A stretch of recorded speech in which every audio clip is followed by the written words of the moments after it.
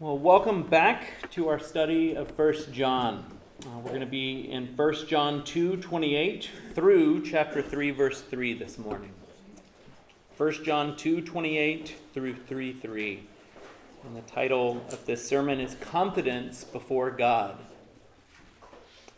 Today we're going to be meditating on what seems to be a hinge text, or a section that moves from one section of 1 John to another. And while there's not a clear-cut linear argument here in the same way that, say, Paul would write, there is a very, very clear theme. Ligon Duncan described this section as a one-point sermon with 8 supporting arguments. So today we're going to look at John's one-point sermon and 4 out of those 8 arguments. So what is John's main point? I believe it's this: live righteous lives, pursue holiness in the here and now. He'll explain how to do this and why to do this. He'll also root his reasoning in one of the most important and precious truths that we have as Christians. Further, he'll explain how our future hope, which we've sang of in every single song this morning, he'll explain that our future hope affects our current way of life. Today's sermon is simple and to the point. Yet, if we really grasp it, it's life-changing. So let's dive into the text and allow God's word to speak to us. 1 John 2:28 through 3:3. This is the word of the Lord. And now, little children, abide in him, so that when he appears, we may have confidence and not shrink from him in shame at his coming. If you know that he is righteous, you may be sure that everyone who practices righteousness has been born of him. See what kind of love the Father has given to us, that we should be called children of God, and so we are. The reason why the world does not know us is that it did not know him. Beloved, we are God's children now, and what we will be has not yet appeared. But we know that when he appears, we shall be like him, because we shall see him as he is. And everyone who thus hopes in him purifies himself as he is pure. Again, this section of text seems to be a hinge or a parenthesis of some sort, both connecting what's previously been said and looking forward to where John's about to go. He starts this section with the words, "and now," which in context grammatically can be understood as, "since this is so," or "this being the case." He's saying, in light of everything that I've just written to you, so everything from chapter 1, verse 1 up to now, since these things are true, and what does he say? Since these things are true, abide in him. Abide in him. In who? In Jesus. Christians, little children, this is vital. Everything that's about to come after this command rests on this. Abide in Jesus. What does this mean? Well, to understand this, we've got to go to John chapter 15 again. John chapter 15, verses 1 through 5. Jesus says, "I am the true vine, and my Father is the vine dresser. Every branch in me that does not bear fruit, he takes away. And every branch that does not bear fruit, he prunes, that it may bear more fruit. Already you are clean because of the word that I have spoken to you. Abide in me, and I in you. As the branch cannot bear fruit by itself unless it abides in the vine, neither can you unless you abide in me. I am the vine, you are the branches. Whoever abides in me, and I in him, he it is that bears much fruit. For apart from me, you can do nothing." Abiding means being plugged into Jesus, with him nourishing you and giving you life. being your source for everything. If we're not plugged in, if we're not abiding in Jesus, the true vine, number one, we'll never bear fruit. And two, we'll die, according to John 15, spiritually. That's the word picture that John paints in John 15, that Jesus is our source for life and fruitfulness. And that's the picture that John carries over here into our letter. He's alerting us to the fact that he's about to make a root and fruit argument. The challenges that he's about to give us will be impossible without being plugged into Jesus. Further, these challenges aren't what make us connected to Jesus. On the contrary, they're evidence that we are connected to Jesus. Let me try to make this as simple and clear as possible. John is going to call us as Christians to holiness. But holiness only comes from abiding in Jesus. Holiness, or moral living before God, isn't what connects us to God. But holiness is a fruit that evidences we actually are connected to God. John wants us to understand that from the very beginning. Christian, abide in him. Let's keep going. Look again at verse 28. And now, little children, abide in him, so that when he appears, we may have confidence and not shrink from him in shame at his coming. In life, we do things for various reasons, don't we? Sometimes at work, you might have financial incentives. Other times in life, you might have relational incentives to do something. Well, here, John is giving us a spiritual incentive for why we should abide and stay plugged in to Jesus. What does he say? Abide in him so that when he, Jesus, appears. When he appears. Let's stop right there. What does John mean by appears? He's talking about the second coming of Christ. Again, the second coming that we've sang about this morning in every single song. We know that he's talking about the second coming because of this word that he uses at the end of the verse. His coming, parousia. But what do we mean by Jesus' second coming? It's a crucial doctrine of the Christian faith. Jesus, the Son of God, came to this earth. He became flesh, God incarnate. He was born of a virgin, lived a perfect life in every single way. He obeyed God's law, obeying his commands. He was 100% holy in every way. He died on a Roman cross to atone for the sins of his people. He was buried, but the grave couldn't hold him. Death and Satan had no claim on him. He rose victorious from the grave after 3 days. He appeared to women. He appeared to disciples. He appeared to a list of named people who could be verified as eyewitnesses. He appeared to thousands. He was a historical Jesus. All of this was Jesus' first coming. He existed eternally, but this first coming was his first coming to earth as the incarnate Son of God. Then we read in Acts chapter 6, verses 6 through 11, this. So when they had come together, they asked him, so these are his disciples, they asked him, Lord, will you at this time restore the kingdom to Israel?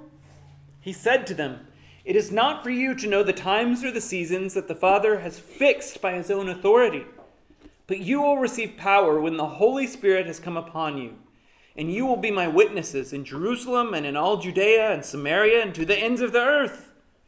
And when he had said these things, as they were looking on, he was lifted up, and a cloud took him out of their sight.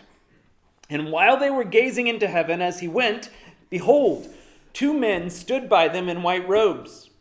and said, Men of Galilee, why do you stand looking into the heaven? This Jesus, who was taken up from you into heaven, will come in the same way as you saw him go into heaven. Do you see that? So, at the end of Jesus' first coming, after dying and rising from the dead, he ascended to heaven in glory to sit at the right hand of the Father. And what did the angels say to those who watched this happen? He's coming again. He's going to come back. He'll come in the same way as you saw him go to heaven. It'll be visible, not hidden. It'll be glorious, and it'll be authoritative. This teaching is all over the Bible. James Boyce writes this. He says, it has been observed by some that in the New Testament, one verse in 25 deals with the Lord's return. It is mentioned 318 times in the 260 chapters of the New Testament. It is mentioned in every one of the New Testament books, with the exception of Galatians, which deals with a particular doctrinal problem, and the very short books such as 2nd and 3rd John and Philemon. Why point this out? Well, because we need to understand that this isn't a minor point of theology. It's a major one. Jesus came to this earth, he lived, died, and rose again, and he'll return. So, what will this return, his second coming, look like? Well, in Mark chapter 8:38, after Peter's confession of the Christ, Jesus says this, Mark 8:38, For whoever is ashamed of me and of my words in this adulterous and sinful generation, of him will the Son of Man also be ashamed when he comes in the glory of his Father with the holy angels. Mark 13:24 through 27, Jesus says, But in those days, after the tribulation, the sun will be darkened and the moon will not give its light, and the stars will be falling from heaven, and the powers in the heavens will be shaken. And then they will see the Son of Man coming in clouds with great power and glory. And then he will send out the angels and gather his elect from the four winds, from the ends of the earth to the ends of heaven. A couple verses later, starting in verse 32, Jesus says, But concerning that day or that hour, no one knows, not even the angels in heaven, nor the Son, but only the Father. Isn't that wild? Be on guard, keep awake, for you do not know when the time will come. It is like a man going on a journey when he leaves home and puts his servants in charge, each with his work, and commands the doorkeeper to stay awake. Therefore, stay awake, for you do not know when the master of the house will come, in the evening, or at midnight, or when the rooster crows in the morning, lest he come suddenly and find you asleep. And what I say to you, I say to all, stay awake. So, he's coming again. He's going to come in power. It's going to be glorious.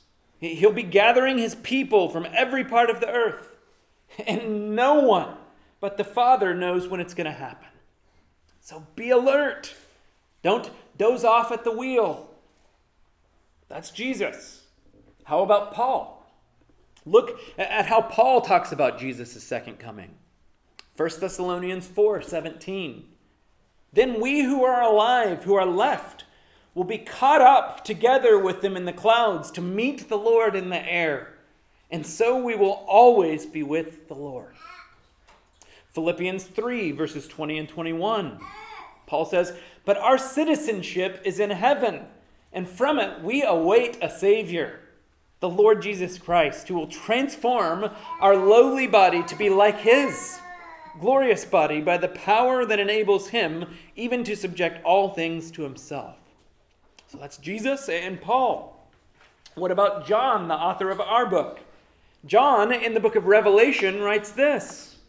Revelation 1:7 through 8.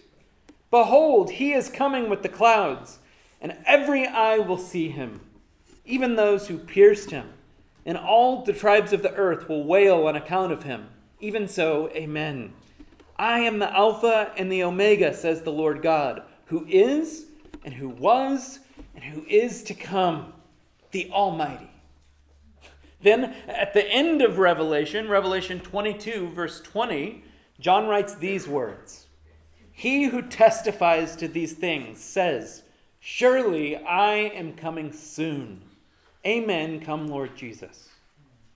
This is not a minor doctrine, but a major one, a belief that has bearing on our everyday lives as Christians. So with all of that in mind, back to 1 John. Look what he's doing here. Verse 28 again.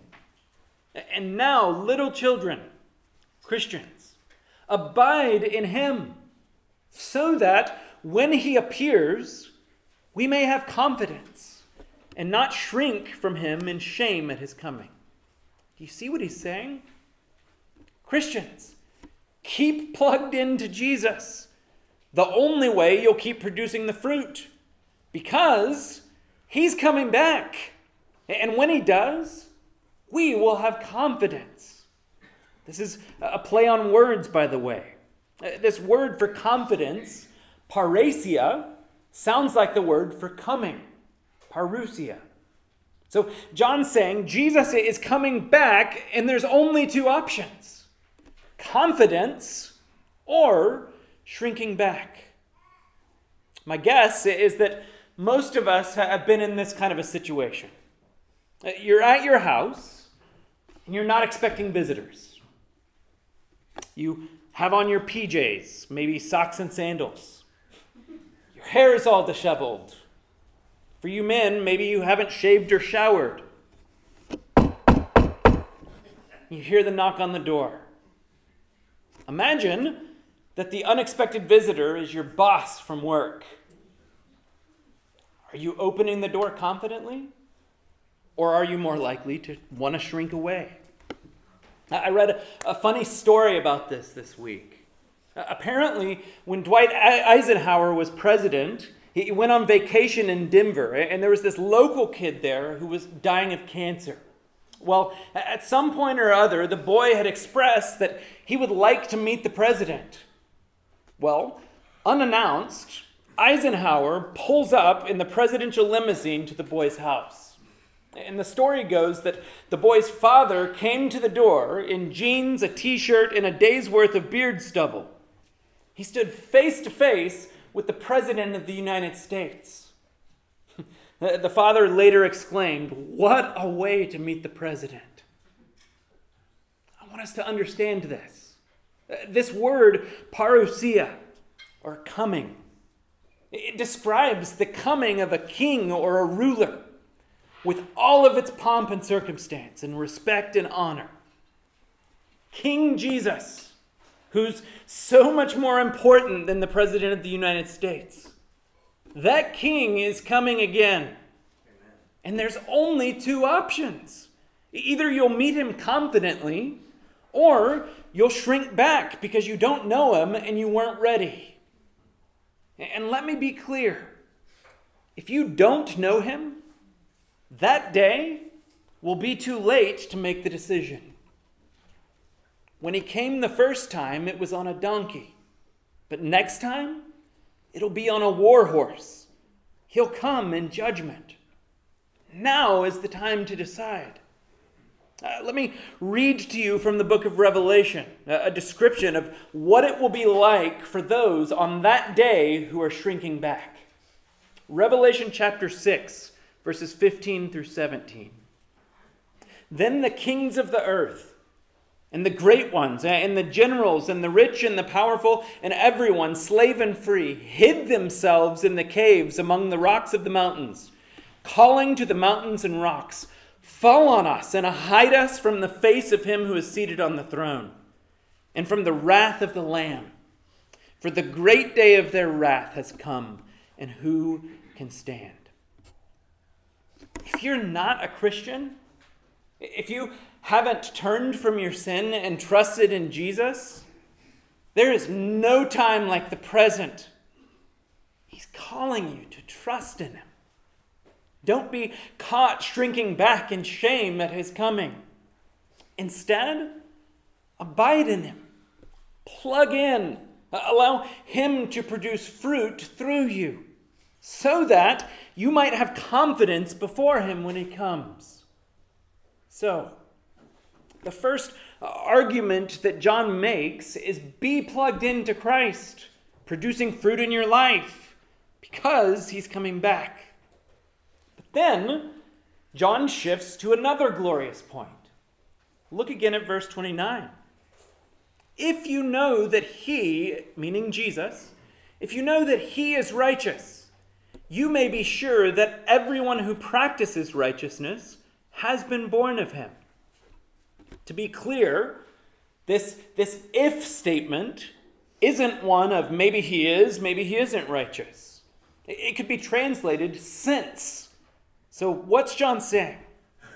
Since you know that he's righteous, since you know that Christ is righteous, well, what does it mean to be righteous? It means to be morally pure, upright, and just with regard to Christ's standard or God's standard. It means to be holy.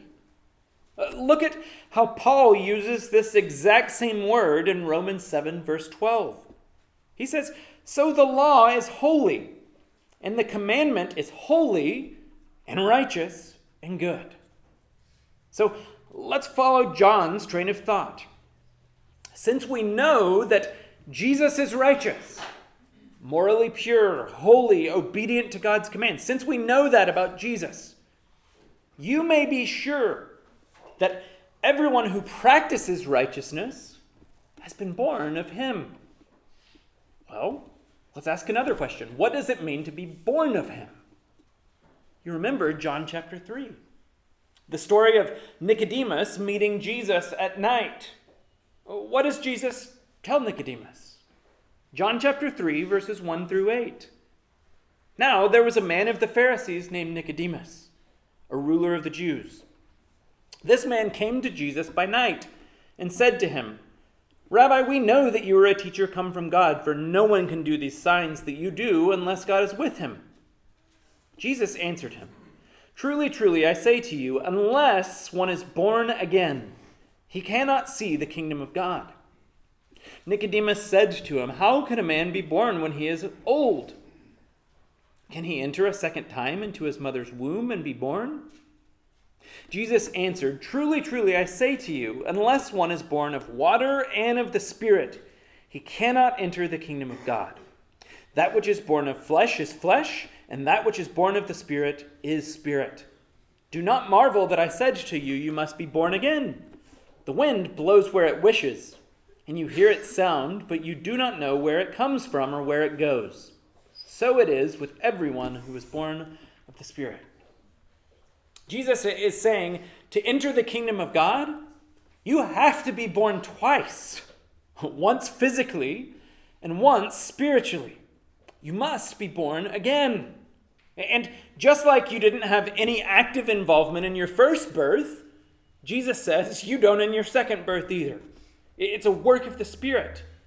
He blows where he wishes. Look at what John says in John chapter 1, verse 12 and 13. But to all who did receive him, meaning Jesus, who believed in his name, he gave the right to become children of God, who were born not of blood, nor of the will of the flesh, nor of the will of man, but of God. Being born again is an act of God's sovereign grace to us.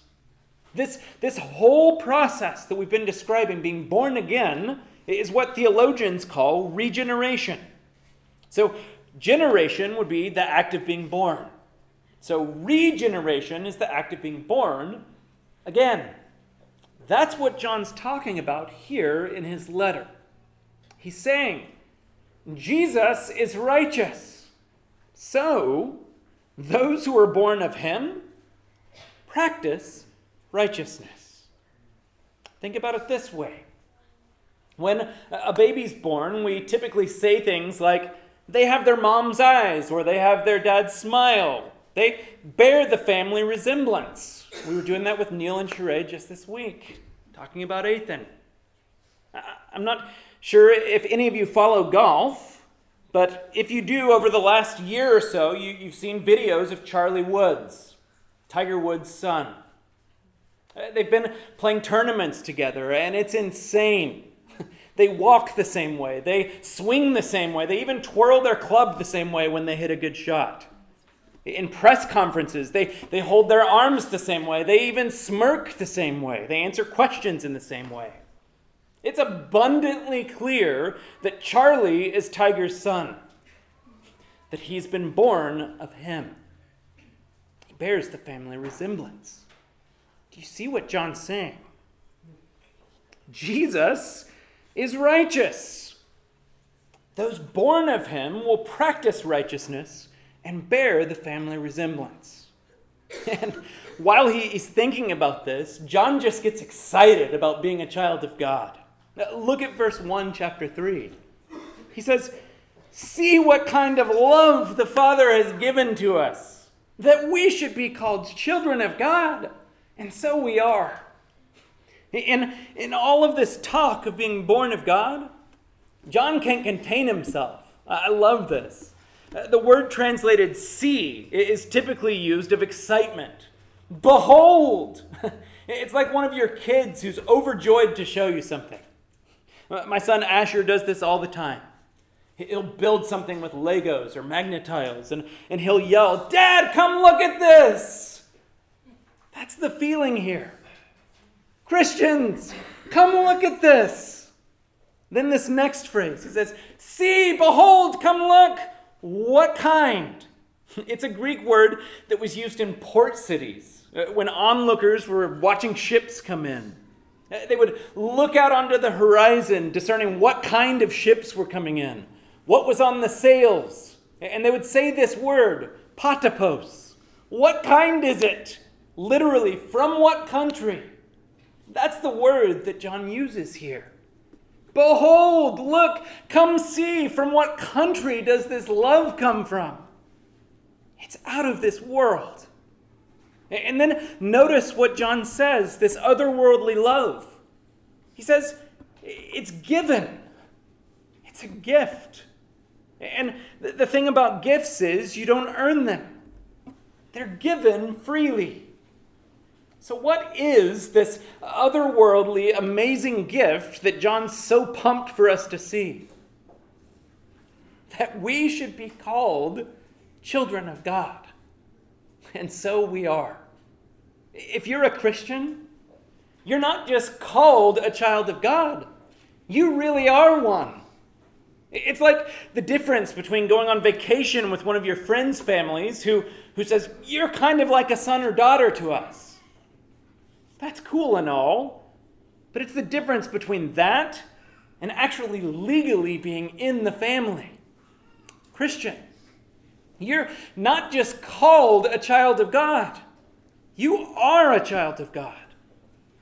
And that should blow our minds for several reasons. First, to know the love that God has for his children. God loves his children. Think about this. In a general way, God is loving toward everyone. He displays this first through delaying his wrath, which he would be completely just in pouring out on every human being. So he generally shows love through withholding wrath for a season. He also displays love generally for humankind through what we call general grace. In Matthew 5:45, Jesus says, "For he," meaning God, "makes his sun rise on the evil and on the good, and sends rain on the just and the unjust." So in one way, God loves everyone. But he doesn't love everyone the way he loves his children. If you're a parent, you know how this works. Look, I love all of your children, but not the same way I love my children. I love my kids in a special and focused way. They have my heart uniquely. Christian, you are God's child, and he loves you. As the Jesus Storybook Bible says, he loves you with a never-stopping, never-giving up, always and forever love. I love getting to read that to my kids every night, by the way. You are God's child, and he loves you. Second, being a child of God gives us eternal security. It doesn't matter what my kids do, they can never stop being my kids. Same with God. Because he's a good father, he'll never discard you as his child. He who began a good work in you will be faithful to complete it. This truth is rooted in God's character. Once you're a child of God, once you've been born again, you can never be unchilded because of who God is. Christian, you're loved and you're secure. Come and see this. Behold, this otherworldly love of the Father for his children. And I'm admittedly only scratching the surface here. I know I quoted him 2 weeks ago, but I highly recommend reading chapter 19 of J.I. Packer's book, Knowing God. It's an entire chapter on the glories of having God as a father and us being his children. It's a truth worth meditating on and finding joy in. Very quickly before moving on, I just want to try to give us one of many, but one small implication from this truth and how it applies specifically to dating and marriage. If God is our Father and we are his children, this has huge implications for dating and for marriage. How so? Well, if you're in a dating relationship and you're a man, do you realize that you're dating God's daughter? If that doesn't change how you treat her or how you think about her, it should. God cares how you take care of his little girl.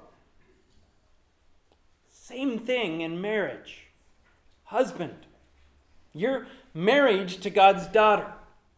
Wife, you're married to God's son. Consider that. Let it affect how you date and how you do marriage. God is our Father. Let's keep going. John has just reminded us of one of the most glorious truths of our Christianity. But he also wants to sober us with the reality that being a child of God won't be easy. Look at verse 1 of chapter 3. He says, the reason why the world does not know us is that it did not know him. What's he saying? Same language as John chapter 1, verses 10 and 11. It says he was in the world, meaning Jesus. He was in the world, and the world was made through him. Yet, the world did not know him. He came to his own, and his own people did not receive him. Jesus, the fully divine Son of God, came to this earth and was rejected. They didn't applaud him or roll out the red carpet. No. Instead, they persecuted him and ultimately killed him. And look at these sobering words from Jesus. John chapter 15, 18 through 21. If the world hates you, know that it has hated me before it hated you. If you were of the world would love you as its own. But because you are not of the world, but I chose you out of the world, therefore the world hates you. Remember the word that I said to you, a servant is not greater than his master. If they persecuted me, they will also persecute you. If they kept my word, they will also keep yours. But all these things they will do to you on account of my name, because they do not know him who sent me. So, child of God, Christian, precisely because you bear the family name and resemblance, you will be hated by the world, just like your brother and master Jesus. Speaking of myself here, I can so easily get in the mindset, especially in our current cultural and political climate, of woe is me. Why doesn't the world applaud our Christianity? Why don't they like our views on sexuality or even morality in general? Why don't they applaud us in that? The world does not know God. They don't know you. hated Christ, and they will hate you. But we're not victims here. Notice that Jesus never played the victim card. He just humbly and confidently did the will of his and our Father. The world doesn't know you because it didn't know him. Let's keep following John's argument. Verse 2. Beloved, we are God's children now, and what we will be has not yet appeared. But we know that when he appears, we shall be like him, because we shall see him as he is. So he's telling us what we are now, God's children. But he's moving the ball forward to the future, what we will be. And look what he says. In one sense, John's saying, we've got some yardage to cover. We're not yet what we will be. But when he appears, again, John's talking about Jesus' second coming here. When Jesus comes again, look what's going to happen. We will be like him. Why? Because we will see him as he is. What John seems to be communicating here is that by looking upon Christ at his return, we will be transformed completely into his image. We will perfectly reflect his character. This is what Christians throughout the ages have called the beatific vision, or the blessed vision of Christ. It'll be a return to Eden. Follow the biblical storyline here. In Genesis 1, verse 27, it says, "So God created man in his own image. In the image of God, he created him, male and female, he created them."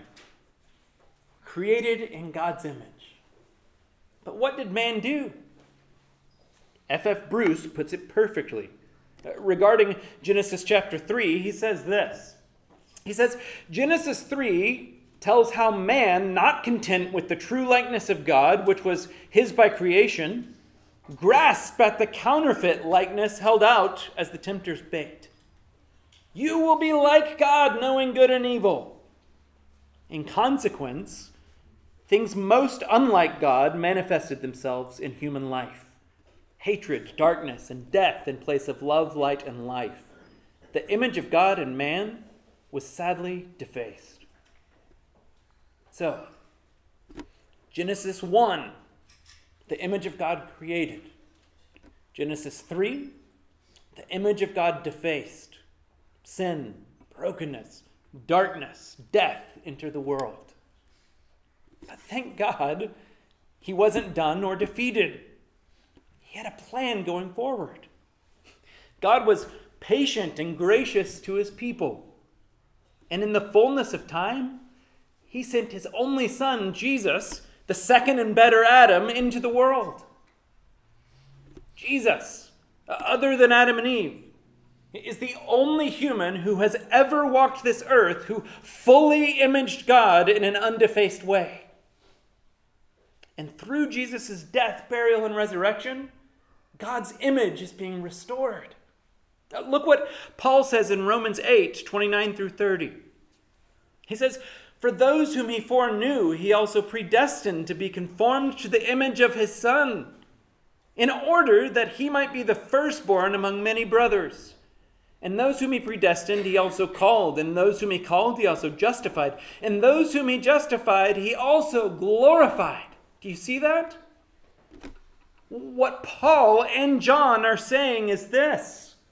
When you become a Christian, you begin to be conformed to the image of Christ. But you're not there yet. But you will be. Those whom he called, he also justified. And those whom he justified, he also what? Glorified. Glorification is what John's talking about here in 1 John. To be fully made into Christ's likeness.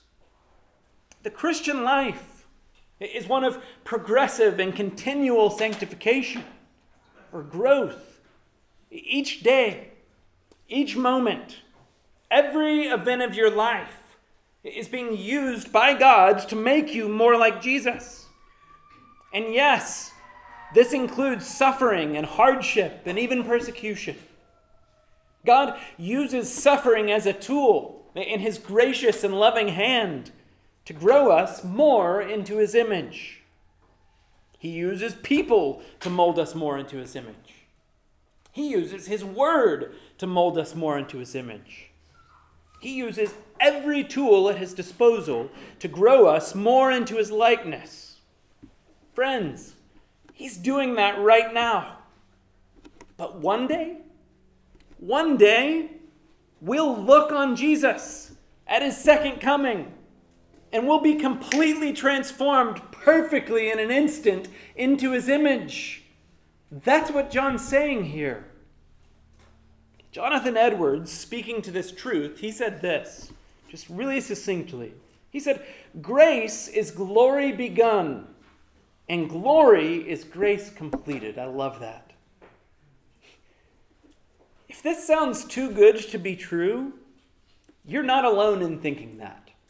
William Alexander tells this story that when native converts came to this phrase in Scripture, as they were translating the Bible into their language, they laid down their pens and they exclaimed, "No, this is too much. Let us write instead that we shall be permitted to kiss his feet when we see him." But it's not too good to be true. Brothers and sisters, it is true. But when we see him, we will be like him. And this brings us to John's final point for today. Look at verse 3. "And everyone who thus hopes in him purifies himself as he is pure." John has told us what we are now, God's children. He's told us what we will be, like Christ in his character.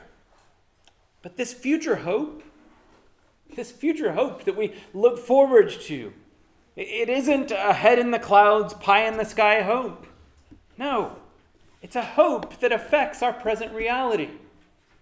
John is saying to us, Christian, if you have that hope of one day being perfectly righteous when you look on Christ, if you have that, it should lead you to purifying yourself now. John has been realistic and honest with us with regard to sin. Throughout this book, he's told us that Christians won't be sinlessly perfect this side of heaven.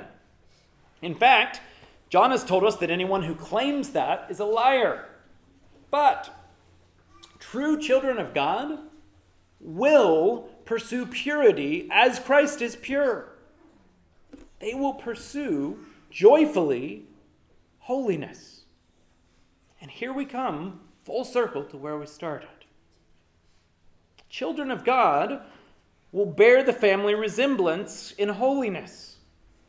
And how do we do that? Try harder? No. Abide in him. Abide in him. Christians, this is our hope. This is our prayer. That we as God's children will increasingly look like Jesus, with the knowledge that one day we fully will. And on that day, when he comes, we'll stand before him confident. When he comes, our glorious King, all his ransomed home to bring, then anew this song we'll sing. Hallelujah, what a Savior. I am the Alpha and the Omega, Jesus says, who is, who was, and who is to come, the Almighty. Let's pray.